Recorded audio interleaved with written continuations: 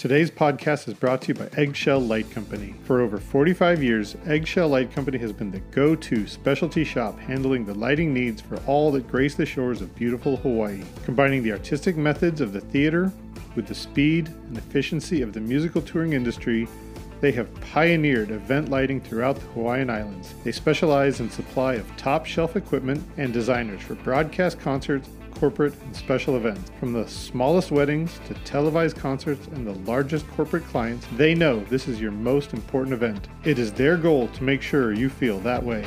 Aloha from Eggshell Light Company.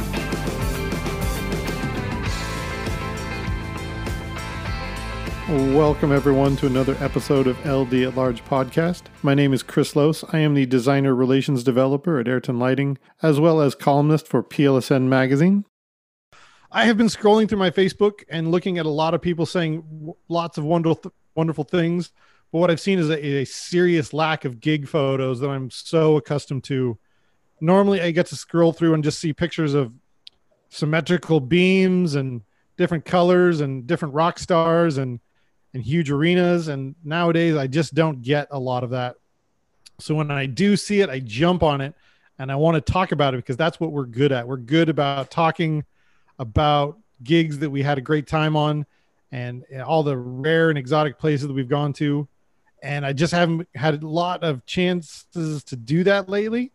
So today's the day I'm going to jump all over that because I'm very excited to invite two of my very good friends, Zach Matisow, who is a lighting designer and director, and Matt Stovall, another lighting designer. Both of them are based out of Los Angeles. And I am so thankful for both of them being able to post some gig photos on my timeline, and that makes me so happy. So let's kind of talk about this one a little bit. Matt, we're in the middle of a global pandemic, and you are still lucky enough to have the luxury of getting on a plane, going somewhere outside of your house to hang lights and do a show. You got to be able to tell me about that because I'm you can't see it, but I'm super jelly. Well, yeah, I've been lucky enough to work with Riot Games for close to 9 years now. And, when we started working with Riot Games, it was, way back in season 2, we just wrapped up season 10. And, Riot is owned by Tencent, the Chinese media conglomerate. And they were really, really, really motivated to make sure that they didn't have their entire season, take place in everyone's bedrooms and living rooms and home offices. And as such, they, went through, an incredible amount of effort and energy to figure out how to get 22 teams from all over the globe into China to hold their world finals. And their world finals is a huge, huge, huge event for them. It usually surpasses, something close to 100 million views internationally. So it's a big show for them. It's a big deal. They get a lot of eyeballs. And I think especially in the pandemic, they knew that they were going to be one of the only big live events in the entire world. And they were pretty stoked to see what they could do to pull this thing off. So, they set out on this quest, and it was sort of unlike anything that I've ever designed before. No site surveys, big stadium show. Yeah, it's as you face Bob. It was an endeavor. But Riot has an office in China. They worked with a local company in China called Kingway to help facilitate the production on and all of the things that we would need to figure out on a site survey end, and being absent. And then their local or domestic partner is a company called Concom, which also does all of the UFC fights, and Concom has worked with them for a couple of years. And Concom is one of the few other production companies out there that's been doing some work pretty consistently throughout the pandemic. I think starting with Fight Island in Abu Dhabi or the Emirates. Yeah. I don't recall where exactly they did it, but Concom is very quickly got very experienced in how to execute a show in the middle of a pandemic. And Riot and Concom have a great relationship, and they all sort of riffed off one another, and that led us all to China. Even without a global virus killing million people. That's the logistics of that are mind-boggling to get 22 teams and an entire arena, multiple arena-sized productions into China. That's the logistics and the money involved is just staggering. That must have been a lot for you. I mean, normally you would have been flown over to China once, if not twice, for multiple site surveys and walkarounds and meetings, and that all happened digitally now. Everything was done digitally. We assembled every department head assembled a really massive list of questions, and they asked us to put together, photos of things that we look for specifically when we walk into a venue, anything that, basically we could hand off to somebody that basically knows nothing about a venue or a live event, with a list, and basically say, okay, you don't know anything. Here's a bunch of photos of things I need you to look at, measurements I want you to take. And on top of all of this, the venue that we did the show in was under construction almost the entire pandemic. So the venue, the first time I got out of quarantine, we had a studio show that Zach did a lot of help, a big AR XR show between Riot and Possible, and that was sort of the all of the show that was the playoffs leading up to the finals, and the finals was the stadium show. But we got the studio show, the playoffs, sort of installed and in a place where Possible could work through teching all of the AR and XR. And then from there, we went to the stadium to sort of do our very first site survey walk through the stadium. And they were literally pouring the concrete for the pitch of the soccer pitch of the stadium floor the day we were there. And that was the most assembled anybody had ever seen the entire stadium. The elevators didn't work in the building. The fire alarms were still being tested. Everything was covered in concrete dust and drywall dust. I mean, it was unbelievable. And backing up even further, Riot was working with a group of international architects over the summer to say, hey, we think this building is even going to be ready for us in time. So as the show assembled, we had to meet shipping deadlines before we would know whether or not the stadium was going to be something that we could actually do a show in. So, oh my God, because even the building being ready, there's getting everything to the buildings, built multiple locations. Yeah. Transportation has come to a near halt in China. Yeah. There's not a lot of, I mean, everything to get from one place to another requires multiple passes, multiple clearances. I mean, international travel is not exactly encouraged these days. No. So, we were there because Riot is owned by Tencent, and Tencent's, a Chinese media company, that was the ticket in, right? China really wanted to do the show. Tencent really wanted to do the show. The Shanghai wants to become the esports capital of the world. So all of those things worked in our favor. And it was, we've had successful shows in China in the past, and good working relationships with a lot of different companies and crews and people all over China. And that was the ticket in. Without all those individuals, advocating at every level of the government to get us over there, it never would have happened. Okay. So you were aware of this project before Zach. You decided to bring Zach in. Zach, what was that phone call like? How did that phone call go? Well, it was, I mean, to be honest, it was like everything else that I had gotten calls about in the pandemic, which was sort of like, I don't even know if this is going to happen. This might be an opportunity. Do we, is something, near like a penciling in on my calendar, or a firm, Sharpie concrete, etching in my calendar. I wasn't sure if it was going to happen or not going to happen, but, I've been friends with Matt for years. We've worked together for years. And I sort of said to him, look, like I'll hold hand with you in the apocalypse, let's do it. Let's do it. If you're going, I'm going. There was still a lot of, unknowns as far as, like Matt said, we all compiled a massive list of questions to discuss with the various clients that we were with. And I knew that would all get kind of sussed out. And I did trust that the client would, has our health and safety in their best interest. I knew that the worst thing that could happen is any one of us getting sick over there and it being, it being a risk, or it being, it tainting the reputation of the show. Because we knew the eyes of the world were really watching. If this was an attempt to pull off a big show and instead it turned into a massive outbreak of COVID and a bunch of American citizens in China in the political climate that's happening right now, is just nobody wants that to happen. Oh man. Yeah, that would be kind of a blight, wouldn't it?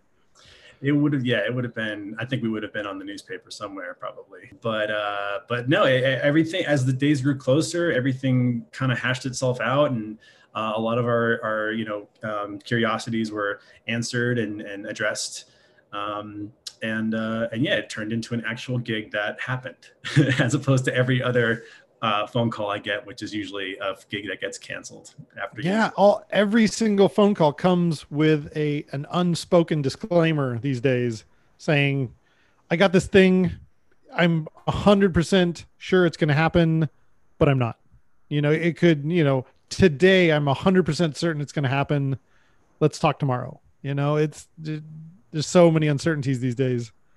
So Matt, did you have your Chinese visa prior to this? So China actually revoked everyone's visa when the pandemic set in. So I had a year business class visa, but it didn't matter. And when word got out on the street that I was trying to staff up a pretty big show with a pretty big team in China in the middle of all of this, I got phone calls from people that I hadn't heard from in years that were, hey man, I have a Chinese visa. If I can come, if there's a spot for me, I'd love to come. And it was a little heartbreaking to have to, talk to some of those people that I care for dearly, even if I haven't, seen them enough. And oh my gosh, I wish I could take you, but I have to get everybody a new visa. I only get so many slots.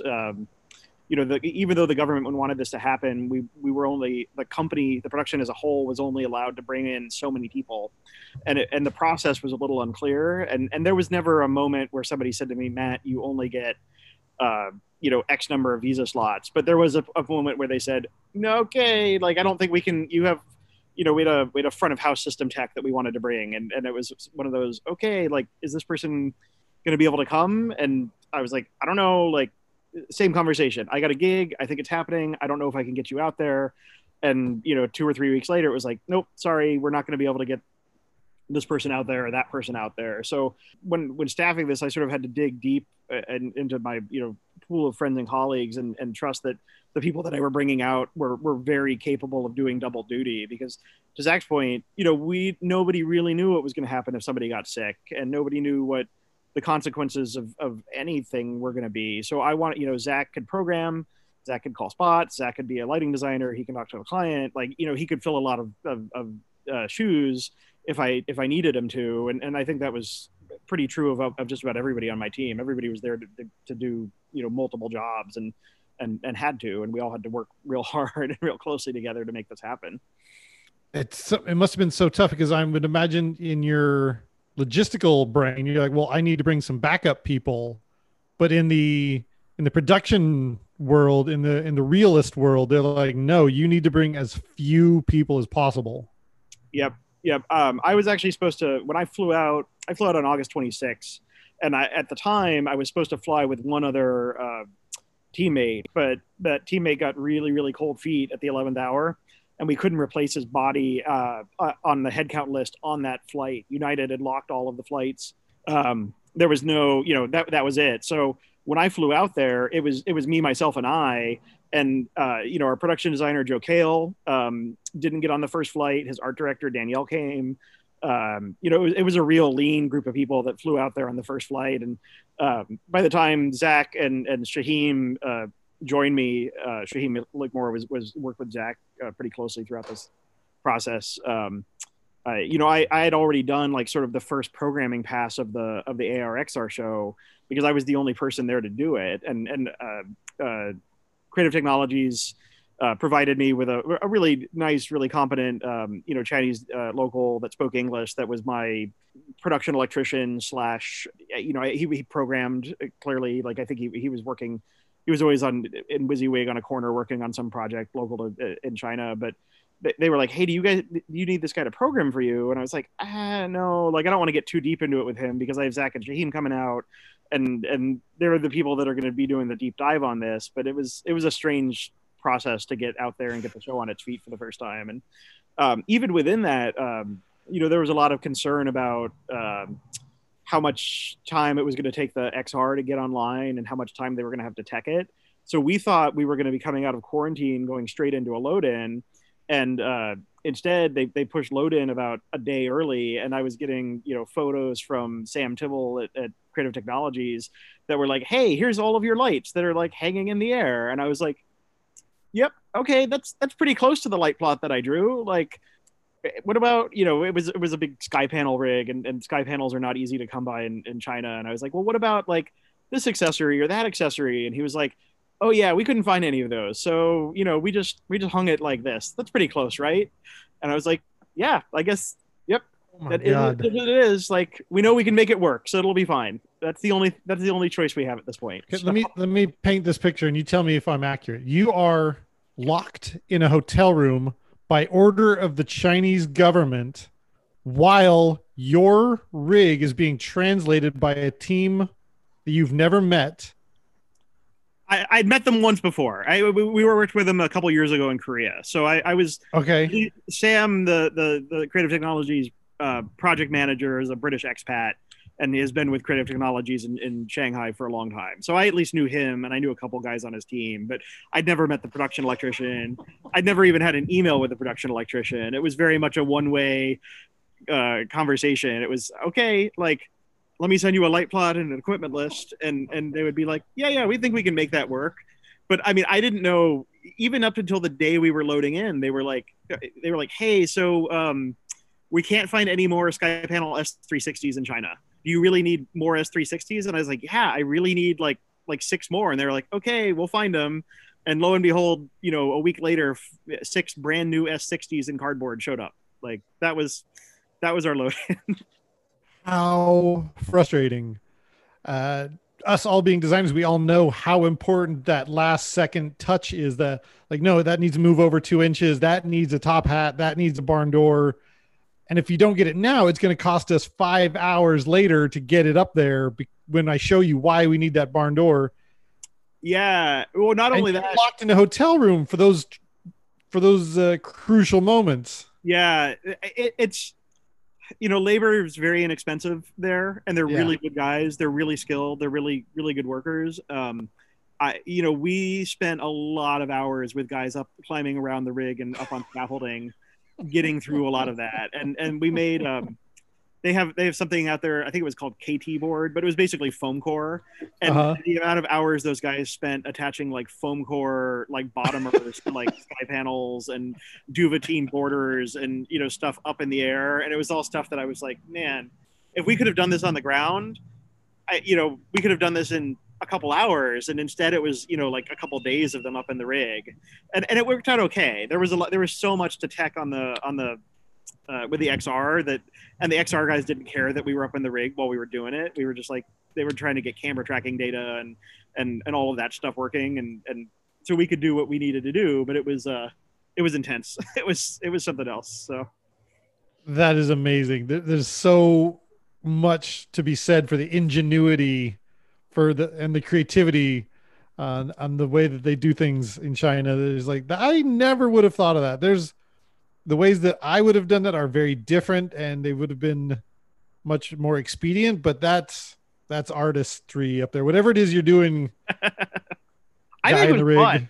I mean, I like a good challenge. Like that was maybe like 10% more challenge that I wish I had to deal with, but it was okay, right? That's a small complaint in 2020. So cool. It didn't look super elegant from the naked eye. Good thing it wasn't on camera ever, because it was. Yeah, it looked funky. It was not what you thought it would be. All right, so while you're over there, Zach, you're still in LA. When did you fly? Because Matt flew in August. You flew. I flew first week in September. Okay, so what was that process like? What was it? I mean, clearly it was the first time you'd been on a plane in months. Yeah. How did that process go? It was really scary, to be honest. It was actually scary. I felt butterflies in a way I haven't felt since the first time I went on a plane, I think. It reminded me of the first time when I was in college going to live in another country, or maybe my first time stepping on a plane to tour, like the first time that somebody paid me and gave me a seat. on a plane to go somewhere. The butterflies in your stomach, just being nervous, the kind of, to fly that day. I remember like I actually had a binder of printouts of information of just things I might need at some point in the travel day, like we used to do before smartphones and before, 9/11, I guess, or I don't know. It was a totally different experience. And just so many last minute to-do lists and notes for myself on things I needed to remember. We had a mandatory COVID test before we flew within 5 days as mandated by the Chinese government. There was a lot of last minute visa, like notarization style documents we needed to submit to the embassy. And if any one of those wasn't in line, we were at risk of not being allowed into the country. Or worse yet, our documentation not being in order and us getting ushered off to a different type of government quarantine versus the one that we were at, which was kind of like a hotel sort of stay kind of thing. Mm. But yeah, the whole travel day was just a little just nerve wracking to like have to pack all the different PPE equipment and face shields and wipes. And, I hadn't been to an airport. I hadn't been to anything that vulnerable as far as like a gathering of people since the pandemic started. So there was those nerves to kind of contend with.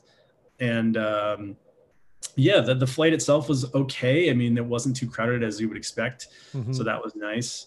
And our flight actually, Matt, maybe speak to this, but at the time we were flying United and we weren't allowed to, I think it was American flight attendants weren't allowed to go into mainland China because the moment you touch down there, you automatically have to go to a 2-week quarantine. And I guess we had to change flight crew in Seoul in order to go around that, that mandate. So we had additional stops on the long flight to China. So I don't know, the normally 24-hour travel day turned into a 28-hour travel day or whatever.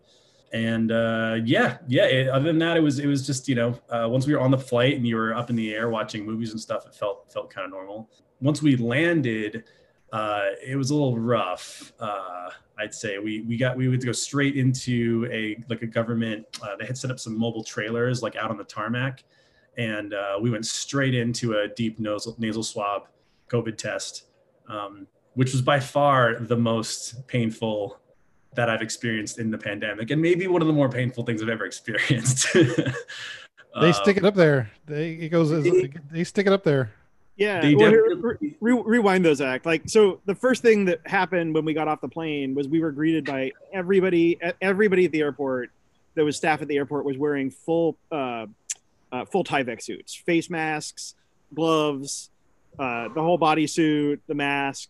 And when I got off the plane, Zach, it was still hot when Zach got off the plane, but it's the end of August. So it's Shanghai. It's 90 degrees out. It's 90% humidity. We're sweating just standing there in our travel clothes. And all these people that greet us are just covered head to toe. And you could see them like sweating through the plastic on their suits. Full outbreak style. Yeah, it was like ET, right? It was getting off the plane and everybody that greeted you was you looked like you had the plague. I mean, it was smart. Having gone through it, I totally understand why they did it, and I have no I only have the utmost respect for the people that are working at the airport in Shanghai or in Beijing or anywhere in the world that's allowing people in right now, because it's scary for them. So I need to take a moment to just kind of embrace the fact and kind of speak about the fact that in a movie, you guys would be like leading scientists flying into China, or you would be like a paramedic or part of the military, or you'd have like a briefcase with a handcuff carrying top secret information. And I can only imagine people outside going like, who are those guys? Who are these Americans coming into China in the middle of a pandemic? They're clearly some top secret Men in Black or something. And for you to be like, I'm a lighting programmer. Yeah. You're a what? Look like production guys. Like, what do you, clearly that's a front. Like you're a lighting designer for for video games. I don't know if you talked to anybody else on the plane, but I talked to a couple other people on the plane, and the plane was I would say about a third Americans traveling for work. The one guy I talked to in particular was traveling.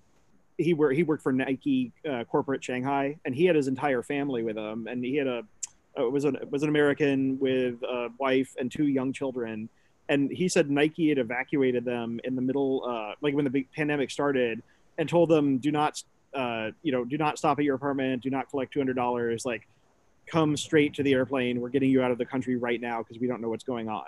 So he said in preparation for coming back into the country, he called up his neighbor, and his neighbor had to, came into his apartment and got the maid to come in and clean. And he had milk in his fridge that nobody had touched in 6 months because that's how quickly they left their apartment. So they were all pretty excited to come back. They wanted, China was his kids' home. They'd never been anywhere outside of China, as growing, young adults. And then the other part of the plane was Chinese nationals that were coming home that were finally getting tickets back into the country. And they were, everybody was pretty chill, but there was a lot of people on the plane that were also wearing full PPE, suits, gloves, masks, face shields, that were also just, they were just clearly like paranoid about getting on an airplane, because that to Zach's point, that was the hardest part, was getting on that airplane. None of us really knew. That was the risky moment for all of us, right? We felt pretty good once we got into quarantine. We felt pretty good, like kind of leading up to there, but I think our stomachs were in our throats a bit for that flight across the board. Everyone we talked to along the way, like as I was waiting to deplane in Shanghai, I got talking with one of the flight attendants, and she was asking those questions. She's like, who are you guys? Or why are you flying? And, I was like, yeah, lighting and video games. And but the flight attendant I was speaking to said that she was out of work for the previous 6 months, and that was her very first flight back working again. So it definitely had that aura of privilege to be doing something like that. Almost like, I'm sure in your travels, Chris, gone to, a country to do a gig or something where at the moment you land, they put you in the diplomat's line in the visa processing or in the immigration. It felt a little bit like that. Like, we are definitely part of an envoy, and this isn't normal type of travel. I have mixed feelings about that. In one regard, I totally respect the privilege that we have to be doing stuff like that. But inside, there's this core little voice going like, you're an imposter. You don't deserve this. What are you doing? You're a theater nerd. What are you doing in this line? Why are you getting these special privileges? Like, don't they know that you're just a computer programmer nerdy guy that doesn't belong there? Yeah. Well, and I go back and forth. We didn't have any police escorts, to the best of my knowledge. Well, it didn't go that far. That's always at least none that you knew about. Yeah, none that we saw. I mean, once we got, you got to the airport, they did a health screening, you got a nasal test, you went through customs. Customs was pretty normal. When we got through, every bag on the airplane had already been dumped out onto 2 carousels, and there were still bags that were waiting to get dumped onto the carousel, and so it took forever to get through baggage claim. But that was also pretty normal. And then from there, they took us as a group to basically sequestered us in a corner, and then put us on a bus to take us to the quarantine hotel. Okay. And there was nowhere you could run at that point, though. You couldn't tell who was security and who was a doctor and who was a nurse, right? Everybody just had Tyvek on, and it was dudes in spacesuits. So, oh man. So vulnerable. Vulnerable. Also, the moment that you exit, after we got through all of the the various QR code passes, our checkpoints, the baggage claim, the immigration, the health check, all that kind of stuff. When you get to that section of the airport where you're walking out the sliding glass doors to the taxi pickup area, it was nothing but a queue of buses and government workers just like filing people in. Almost like a bus depot, just like and send. Okay. That was how you exit the airport. Go to 2 weeks of quarantine. Okay. So you're gonna have to walk me through this one, Zach. You go from like hustle bustle, your stomach is in your throat. You're flying. You're going through all this stuff. Everything's super hectic. You get to the hotel just to be stuck in a room for 2 weeks with yourself and hopefully a Wi-Fi password. yeah, that and a couple other creature comforts as well. What did you bring? Brought as much as I possibly could. again, this is the first time in 10 years of professional touring that I actually bought a luggage scale. And I actually weighed my bags down to the pound, and brought as much as I could. And in hindsight, I didn't bring enough, I would say. Matt had about a week ahead of us, and we did have some other people who we were in contact with a month or two before who had gone through their own quarantine. So give some recommendations. Brought a lot of protein heavy snacks like peanut butter, granola bars. I brought some loose leaf tea. Of course, I flew into China with, bulk tea, but I wasn't sure what I was going to get there. So I just needed that to have some routine. A lot of protein bars, some nuts, hot sauce, spices, things like that. All right. I brought some like a Nintendo. I brought an Apple TV with a travel router, so I could put a VPN on the router and just have room Wi-Fi. Some books, yoga mat. That was really crucial. Cool. I didn't go through very many clothes. 2 weeks to walk to a room, and I think I got sweatpants and a shirt. One pair of underwear, maybe. It was pretty much the same pair of sweatpants for 2 weeks, pretty much. All right, Matt. So you went through it before Zach did. What was the food situation? How does food arrive at your hotel room? So 3 times a day, someone would knock on your door, and outside your door there was a coffee table, and you would get a plastic grocery bag that was tied shut, and inside there would be whatever you were eating then. Breakfast every day without pause was red beans, some overcooked egg, some mushrooms, some tomato, some really bad pastries, like a piece of white bread and a croissant, some really bad coffee, and some really bad orange juice. Lunch without fail was like a pasta and like a hot dog looking thing and some overboiled vegetables. And dinner without fail was some sort of bony fish and a vegetable and an alternate protein. And some days it was mystery meatloaf, and some days it was chicken thighs. And it was I will say the one thing that I did bring ahead of everybody else was I did pack hot sauce. I was concerned about clever. I was concerned about that going into it. And I have a good friend in the UK named John Dole who always travels with mustard and hot sauce. And I took a page from his book, and I was like, I'm just going to do this just so I have it. Yep. And every drop of hot sauce that I had, I went through. And I was also really glad that I got to do it before the rest of my team did, because I kept sort of a Slack travel blog for them. And I had notes about, even going through SFO. SFO had nothing open at it. The duty free was closed. The money exchange was closed. The coffee shops were closed. I mean, there was nothing anywhere. So I could at least warn everybody what to expect. I said, bring hot sauce, bring peanut butter, bring paper towels, bring, anything that you want. Everybody, I think just about everybody on our team flew with, a bottle of whiskey, so that we had something to nurse at, 5 o'clock in the evening in our quarantine hotel room. You can make any meal tolerable with some hot sauce and whiskey. Exactly. Yeah. All right. So you guys were at least semi-prepared. You guys knew what you were in for. We're no strangers to spending a night or 2 or 3 in a hotel room, but it was a full 14 days, whether you were tested positive or negative, correct? Yep. And we never actually got the results of our test, other than that nobody was ever told they needed to leave the hotel. And when we were coming in on the landing, they said that if someone within, I think, 3 rows of us on the plane tested positive, we would also get sequestered. And so, nobody that I know of got sequestered. So I think we all came through okay. That's very Chinese. They're like, you'll know if you tested positive. You'll never know if you tested negative. Yeah. That's a good tactic there. Yeah. So, Zach, all of the stuff was already being built by the time you got there, and you had to sit there for 2 weeks while everything was being built. I would imagine you were getting constant updates as to what you could expect when you got out of quarantine.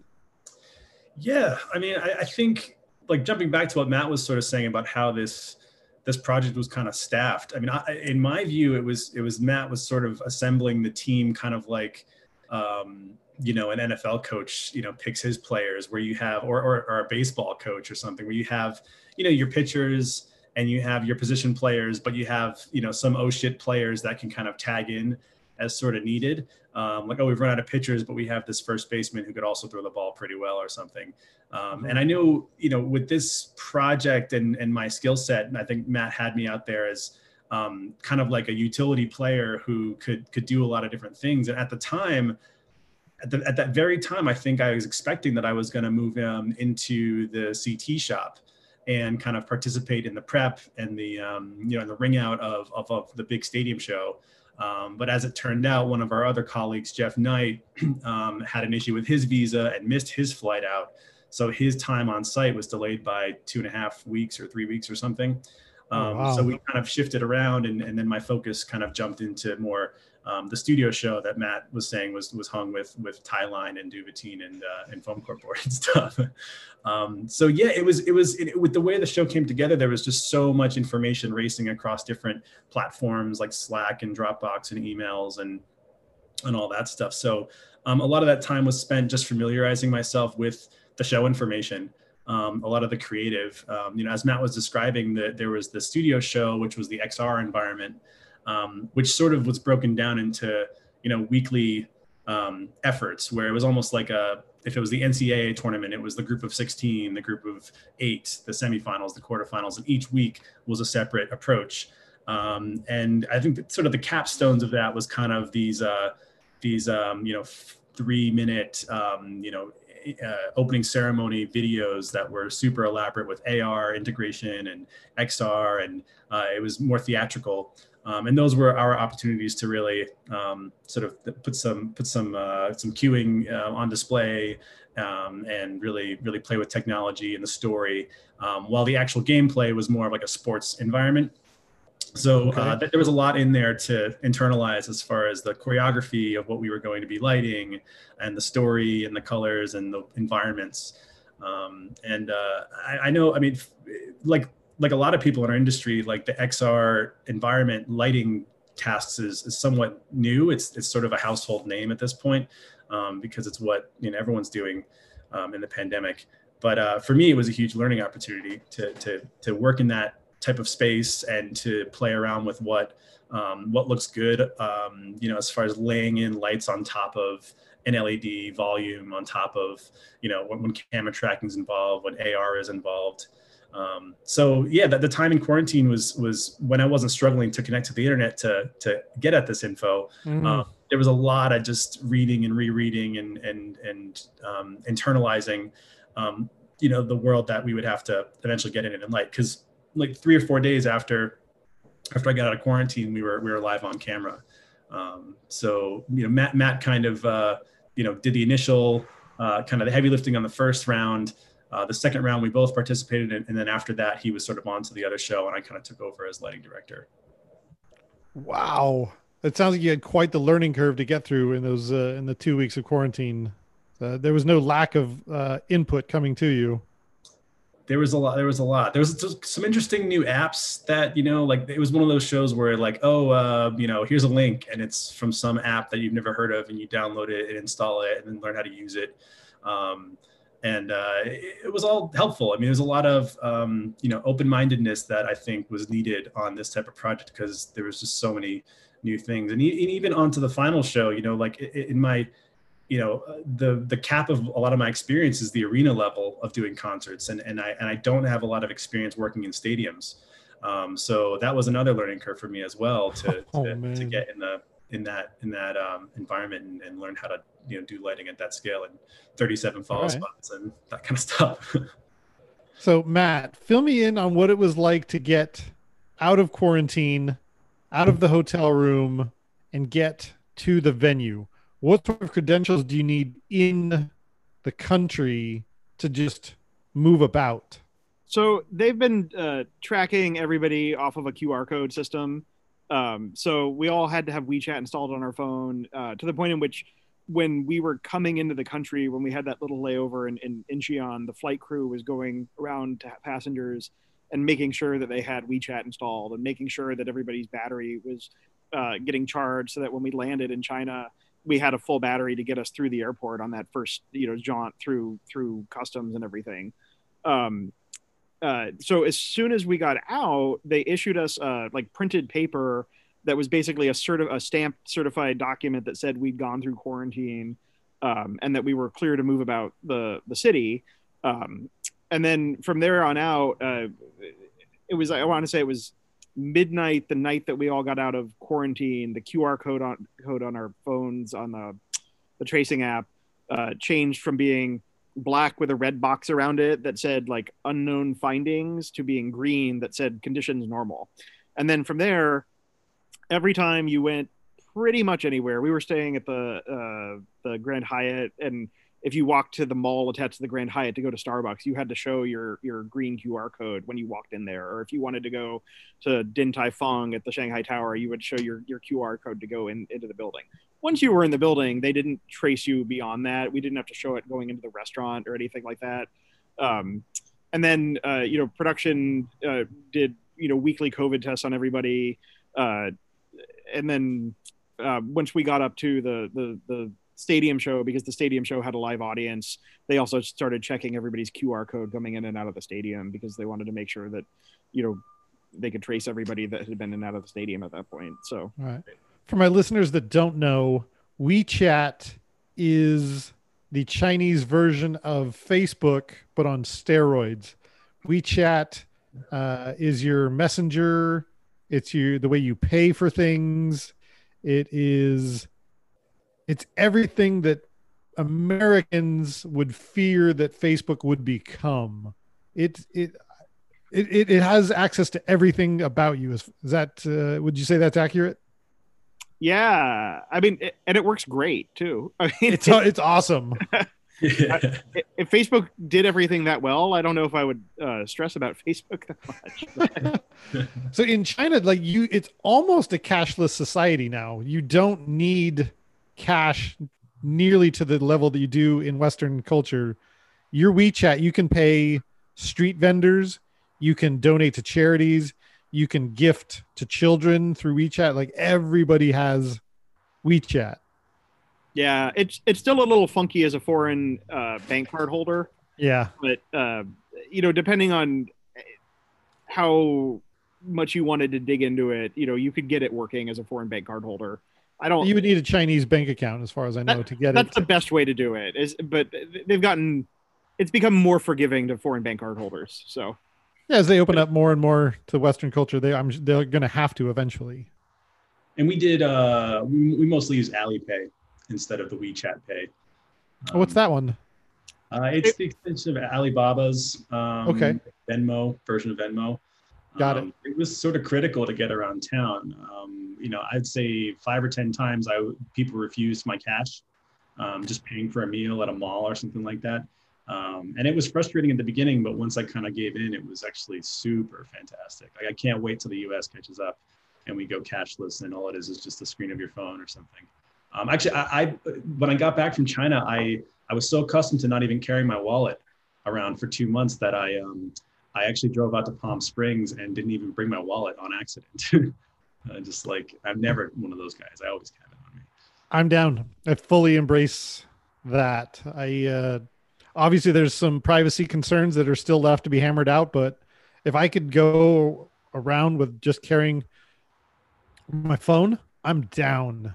Just carry and I could leave my keys at home. I want to leave my wallet at home. Yep. I want everything on my phone, and I want what you're talking about. I want people to be concerned about my battery power. That's it. Hey, charge up here, and so that you can buy our stuff. Here's chargers. It does make it easy just to spend at will and not really think about it. Like, I'll take another drink, scan. I want to hit the bell and buy a drink for buy a round for the whole thing. Scan in your phone. Yeah, exactly. I'll just deal with this in a month. Matt, how were your translators? Great. We actually didn't have to use translators all that much. Most of our crew was Singaporean, and all the Singaporean was, they speak at least 3 or 4 languages. Yeah. So our when we got to the finals of the stadium show, I had a team of American production electricians out there that were providing the front end planning and support. Chief among them, our buddy Jason Mack, who assembled a team of dudes to help him. Great choice. In. And then from there, all Creative Technologies gave us about 10 Singaporeans, and then the 10 Singaporeans had another 10 Chinese like hands that worked with us. But we managed to spread the load in out over enough days that we didn't need a terribly massive crew to get the whole thing in and up in 24 hours. It was sort of, in that regard, it was a little luxurious. I mean, not a lot of stadium shows in the world where you have a reasonable amount of time to put them in, but thankfully we did, which was great because we couldn't get the bodies in the country to make up for needing to get it in faster if we'd wanted to. So, all right. So Zach, kind of walk me through a normal day of the logistics here, like on above and beyond what a normal programmer director day. Like what sort of logistics did you have to go around to maintain safe PPE and just safe precautions? Well, even though Shanghai was largely through their outbreak of COVID, I mean, to the best of our knowledge, I think there was only 5 or 10 cases per day, and they were all caught at the airport. So there were people entering the country. But I think the entire time we were there was no local cases. That we were there during a national holiday, and there was some city north of us that had a small outbreak, but they largely had it contained. So even though there wasn't any immediate risk, we were still required to wear masks for the entirety of the time that we were working or around the hotel. So pretty quickly we became really accustomed to masking up. Before we went to China, it was a conscious thing, remember to wear your mask, all that kind of stuff. But, within like a week, it was absolutely second nature. So every day mask wearing, every day 2 temperature checks in the morning and in the evening. I kind of found some enjoyment in just my morning shuttle rides. We had about a 30 to 45 minute commute every day. And they kept the shuttles half full, so every person had their own row basically. But just looking out the window, watching the outside world, Shanghai without tourists, and everyone was just doing their own thing, not really wearing masks, just going on their own, out about their daily lives. It felt unique to be in another country in an international major metropolis like Shanghai and not really see tourism at all. It was just only Chinese people. There was no white people. It was just really, really kind of bizarre, but like exciting at the same time. And it didn't get old for me just looking out the window, going to the studio in the morning. Once we were on site, there was around us at all times, PPE, social distancing, the catering area was separated by plexiglass dividers. We had staggered lunch breaks. They did a really good job of keeping us, as safe as we can be. There was obviously moments where you're working on top of each other, but that was kind of rare. Me as lighting director and the programmer had enough space between us that was, felt distant, and there was always airflow. And all of that aside, eventually it started to feel just like normal work days, I'd say. Full days, 10 hours, sometimes overtime, that kind of stuff. Because it's esports and this is sort of like the global gathering, the world's finals and the tournament that lead up to the world finals. They did a lot of scheduling of the competitions so that it would align with, certain regions' prime times, or they would do it so that we would catch as many, normal hours for all the regions, which for us meant like a later evening schedule. And we'd be going live until 11 o'clock at night, China time, which made it so that we would catch the morning in America and then the afternoon in Europe. So that was a little bit different, from day to day. Our schedules sometimes, inverted, where we had to, 8 a.m. calls versus 2 p.m. calls and that kind of stuff. All right. But otherwise just, washing lots of hands, every single time I used the bathroom, there was a cleaning person in there wiping things down. It was a constant cycle of cleaning there, which was a little weird. Wow. But yeah, my takeaway from all of that was, especially when I was coming home, getting back into the States, was how important it was to just find normalcy in all of that weirdness. I think because we're not working in it that much, it still feels bizarre. But just getting into the routine of going to work every day, this is just normal work day, felt really, really comforting in like an existential way, because I look forward to that so much. Yeah, it's bizarre. It's never not weird to see all your friends covering their face and meeting people and not knowing what they really look like. But just finding normalcy in that, it just felt really good. All right. So we're running out of time, but Matt, I really need to hear about how the day of show went. Like, tell me about the audience coming into the arena, the audience being seated, you guys getting to call House Lights Go, or was that a thing? Did you guys get how was the day of the big show? It was, I hate to say it, but it was surprisingly like normal. It was kind of exactly what we always think it's going to be. It was, that sounds awesome. It was everybody showed up at 10 or 11 o'clock in the morning, and we immediately went into some like camera blocking rehearsals and some screen timing stuff and just all of the madness that is the couple hours before any big broadcast. And while that was happening, they started loading in the audience.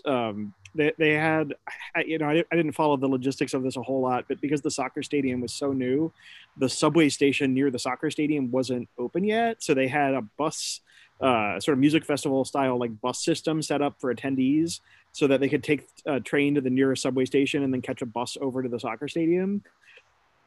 So the audience like loaded in a little bit more of a trickle than they might have, and they opened doors a little earlier than they might have liked to.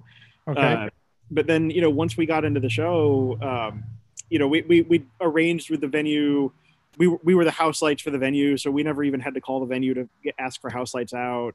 We had like a timing schedule worked out for them to turn off the concourse lights and like the lights in the VIP suites for the opening ceremony, which is the the fun theatrical part of the show day. And then beyond that, it was a not quite sold out stadium, but it was they did a checkerboard things to keep people a little bit apart from one another, but it was a roaring crowd, and it was a lot of people excited to be at a venue and listen to music and watch their favorite teams play video games for the entire world to see. So it was great. From the photos that I saw, the crew was wearing masks, but the audience was not. Is that there's no mask mandates in Shanghai. So even depending on where going out to dinner at night or going wherever we were going in our personal time, for the most part we all kept up mask wearing because we're kind of used to it and it sort of felt safe and sane to us. But as a country, I'd say half the people in the country at any given outing were wearing masks and half the people weren't. But they don't, there's not, that was one of the hardest things to get used to, is that because China has done so well in conquering this plague that they've, everybody there is kind of living their best lives. And that was, took a lot of getting used to. I mean, the first time we went out to a meal and got in a taxi cab, the taxi cabs say, please wear a mask. But sometimes the driver would be wearing a mask. Sometimes the driver wouldn't be wearing a mask. And if people were super uncomfortable with it, they didn't go out. And if people were okay with it, they went out. And it was the hardest thing about going there was coming home and having to come back into everything that we've been living for the last 6 months. What you're describing sounds like a geolocation or a widespread area that has some sort of a national plan. That's what it sounds like you're describing to me, is somebody where they're taking precautions to make sure that people can remain safe using widespread coordination and expert scientific knowledge. Yep. And we would chat with our the locals there, and they would be like, "Oh, what's it like in America?" And they've seen our news and they hear stories from what's going on in the States, but none of them quite believed it until we were telling them our stories. And then when they were telling us their quarantine stories, they were like, "Yeah, like Shanghai, giant metropolis, international city. Government comes through and says, hey, everybody has to lock yourselves in your apartments for we don't know how long. And then, they got, issued I think it was every apartment got issued a card that allowed one person to go out for 1 hour a day to go shopping for groceries, or sorry, 1 hour a week to go shopping for groceries. And, everything that they went through when they were in the thick of their quarantine, stay-at-home orders, whatever you want to call it, it made everything that we went through that we thought was really hard in the States look like it was child's play, right? I mean, they were like, oh my gosh, like they really, really, really did it, and they really committed to it, and the government helped the people do it successfully and insisted that the people do it successfully. And, because of that, like they almost couldn't get used to the fact that we were wearing face masks. They were like, what are, like, guys, we don't have to wear face masks. We're in China. And we're like, yeah, we're just going to keep wearing face masks. That's not hurting anybody. And they're like, no, just, we're used to it, right? If you're in China and you have a cold, you put a face mask on. Doesn't matter if it's 2020 or 2010 or 2030, right? It's just the way it is. And yeah, that was, they thought we were all crazy. And then, getting home and, going back through SFO and realizing that, or even just being at the airport, leaving Shanghai and realizing that international travel is still not a thing. And there were only 8 or 10 flights out of Pudong Airport that day. And it was this weird jolt back into reality. It was like, okay, wow, man, like we forgot that we had to deal with insanity again. So here we are.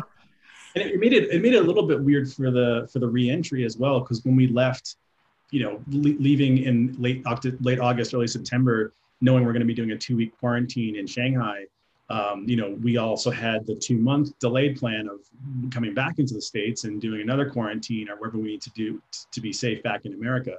And as we were doing the math in our heads and reading the news and reading the COVID counts, we realized that the biggest vulnerability was us being infected by someone in America coming back into the country than it would have been us coming back from a travel, which is a little bit like the realization of that was weird because we were just all anticipating like quarantining ourselves for 2 weeks, but then it was like, well, that would just add a whole lot more risk than us just like being by ourselves in our home versus going to stay at another hotel in the States for 2 weeks before we go back home or something. It was just it's weird to think about. I kind of have to take a second to pause and like talk about how weird it must have felt to go from being in Shanghai where there's 5 cases to going to the United States or even LA with a similar population density, but thousands of cases. Yeah, per day. You went from a safe location in Shanghai to an unsafe location in California. Yeah. Wow. I'm grateful that we got back in when we did. It was like the case counts have doubled since we've been home, I think. Yeah. The U.S. is in the middle of a third wave right now, and the third wave is higher than the first and second. Zach, I don't know about you, but I feel like one of the trippiest moments of the entire trip for me was when we were all standing in San Francisco collecting our baggage before, like right as we got off our flight from China. And we all kind of like sat there and we all hugged each other goodbye. And we all kind of sat there and said, holy crap, this is the last time we can sort of like safely hug strangers and, people that are outside of our like family groups for the foreseeable future, which was a little trippy, right? I mean, our friend Shiva was handing us all like alcohol wipes so we could wipe down the luggage carts. And we were like, holy crap, you're totally right. We need to be doing that again. Like we're back into the thick of it. And so we all like hugged each other, and then we all walked over to the Southwest terminal and got on a plane and flew the rest of the way home and like didn't touch each other again. That was the end of the bubble. I mean, the bubble that was not our production, but just the bubble that was China. Like we were gone. We were out of it. So even I remember getting out of my quarantine and going straight to that like release dinner and seeing you, and I expected to just give you a wave or something, but you gave me a bear hug. And I had to stand back. I was like kind of shocked. And I did the same thing once I was out for a week, and then Jeff got out. I saw Jeff in the lobby and I gave him a big bear hug. And everyone coming from the States just like, does a double take, like don't come near me kind of thing. But, there was no COVID. We had done 2 weeks of quarantine. We're tested, once or twice a week, temperature checks every day, twice. We can hug all we want kind of thing. Oh, come post-COVID era, there's going to be bear hugs abound. Yeah, You know, I mean, hug everybody. Just hug everything you see, everywhere you go. You know, that's our natural state of being, is touching and interacting and yelling and sneezing, and you know, that's don't sneeze on people, but do hug your friends, you know. Yeah. Share lollipops, out, do all that stuff. I mean, that part didn't get old. For two months in China, like when we were at the 7th and 8th weeks, we were all looking at each other when we were out in public at a restaurant saying like, this is still so great. It didn't get old on us. The privilege that we had to be able to go out and just enjoy. Well, and the little things, right? Like, oh, you could steal a French fry from your buddy's plate, and like it wasn't like earth shattering. It was just like, oh yeah, I remember doing that. Or how's that glass of wine? That glass of wine's pretty good. Oh, can I try a sip? And like nobody stressed out about it. Or that was little things in life that you forget about, or we all take for granted. So I would totally share an ice cream with a friend. You know, I just want the freedom to share an ice cream with a friend. That's yeah. I look forward to that. That's how much you want it. You'll even share that ice cream. Right on. Well, thank you guys so much for taking the time to share your experience with us. It's weird to hear my own, or to even experience my own yearning for the sense of normalcy that you guys are talking about. And you guys had to go to great lengths to do a normal show. I hope that makes sense, but I mean, it's extraordinary that you guys were able to do the sort of event that would take, I mean, on any given weekend, there would be 10 events exactly like that in LA or San Francisco or Las Vegas. And now you guys had to travel halfway around the globe to do what sounds like a normal show. I mean, it's spectacular. Some of the photos I saw and some of the technology you guys were used are extraordinary, but at the same time, like, that's just amazing to hear that you guys pulled off a perfectly adequate show. Congratulations. Thanks. Yeah, it was a real privilege to be able to get to do this. I mean, now amongst any time. And I was really thankful that I was able to bring Zach and, Shaheem and Jason Mack and Tiffany and Mike and, just everybody that came out on my team. I was super thankful that I got to, bring them, and much less offer them the opportunity to come out and, have a chance to do a gig in the middle of this insanity. I mean, everybody was so happy to be there. I'd never worked with a happier group of everybody. I mean, hot, long days, cold days, hot days, wet days. I mean, everybody always had a smile on their face, and everybody was stoked to do it. So cool. Everybody that you chose was very competent and perfectly huggable. So, right on. Thank you guys so much for sharing your story with me. I really appreciate it. Thanks for having us. Thanks for having us. Yeah, great to talk to you.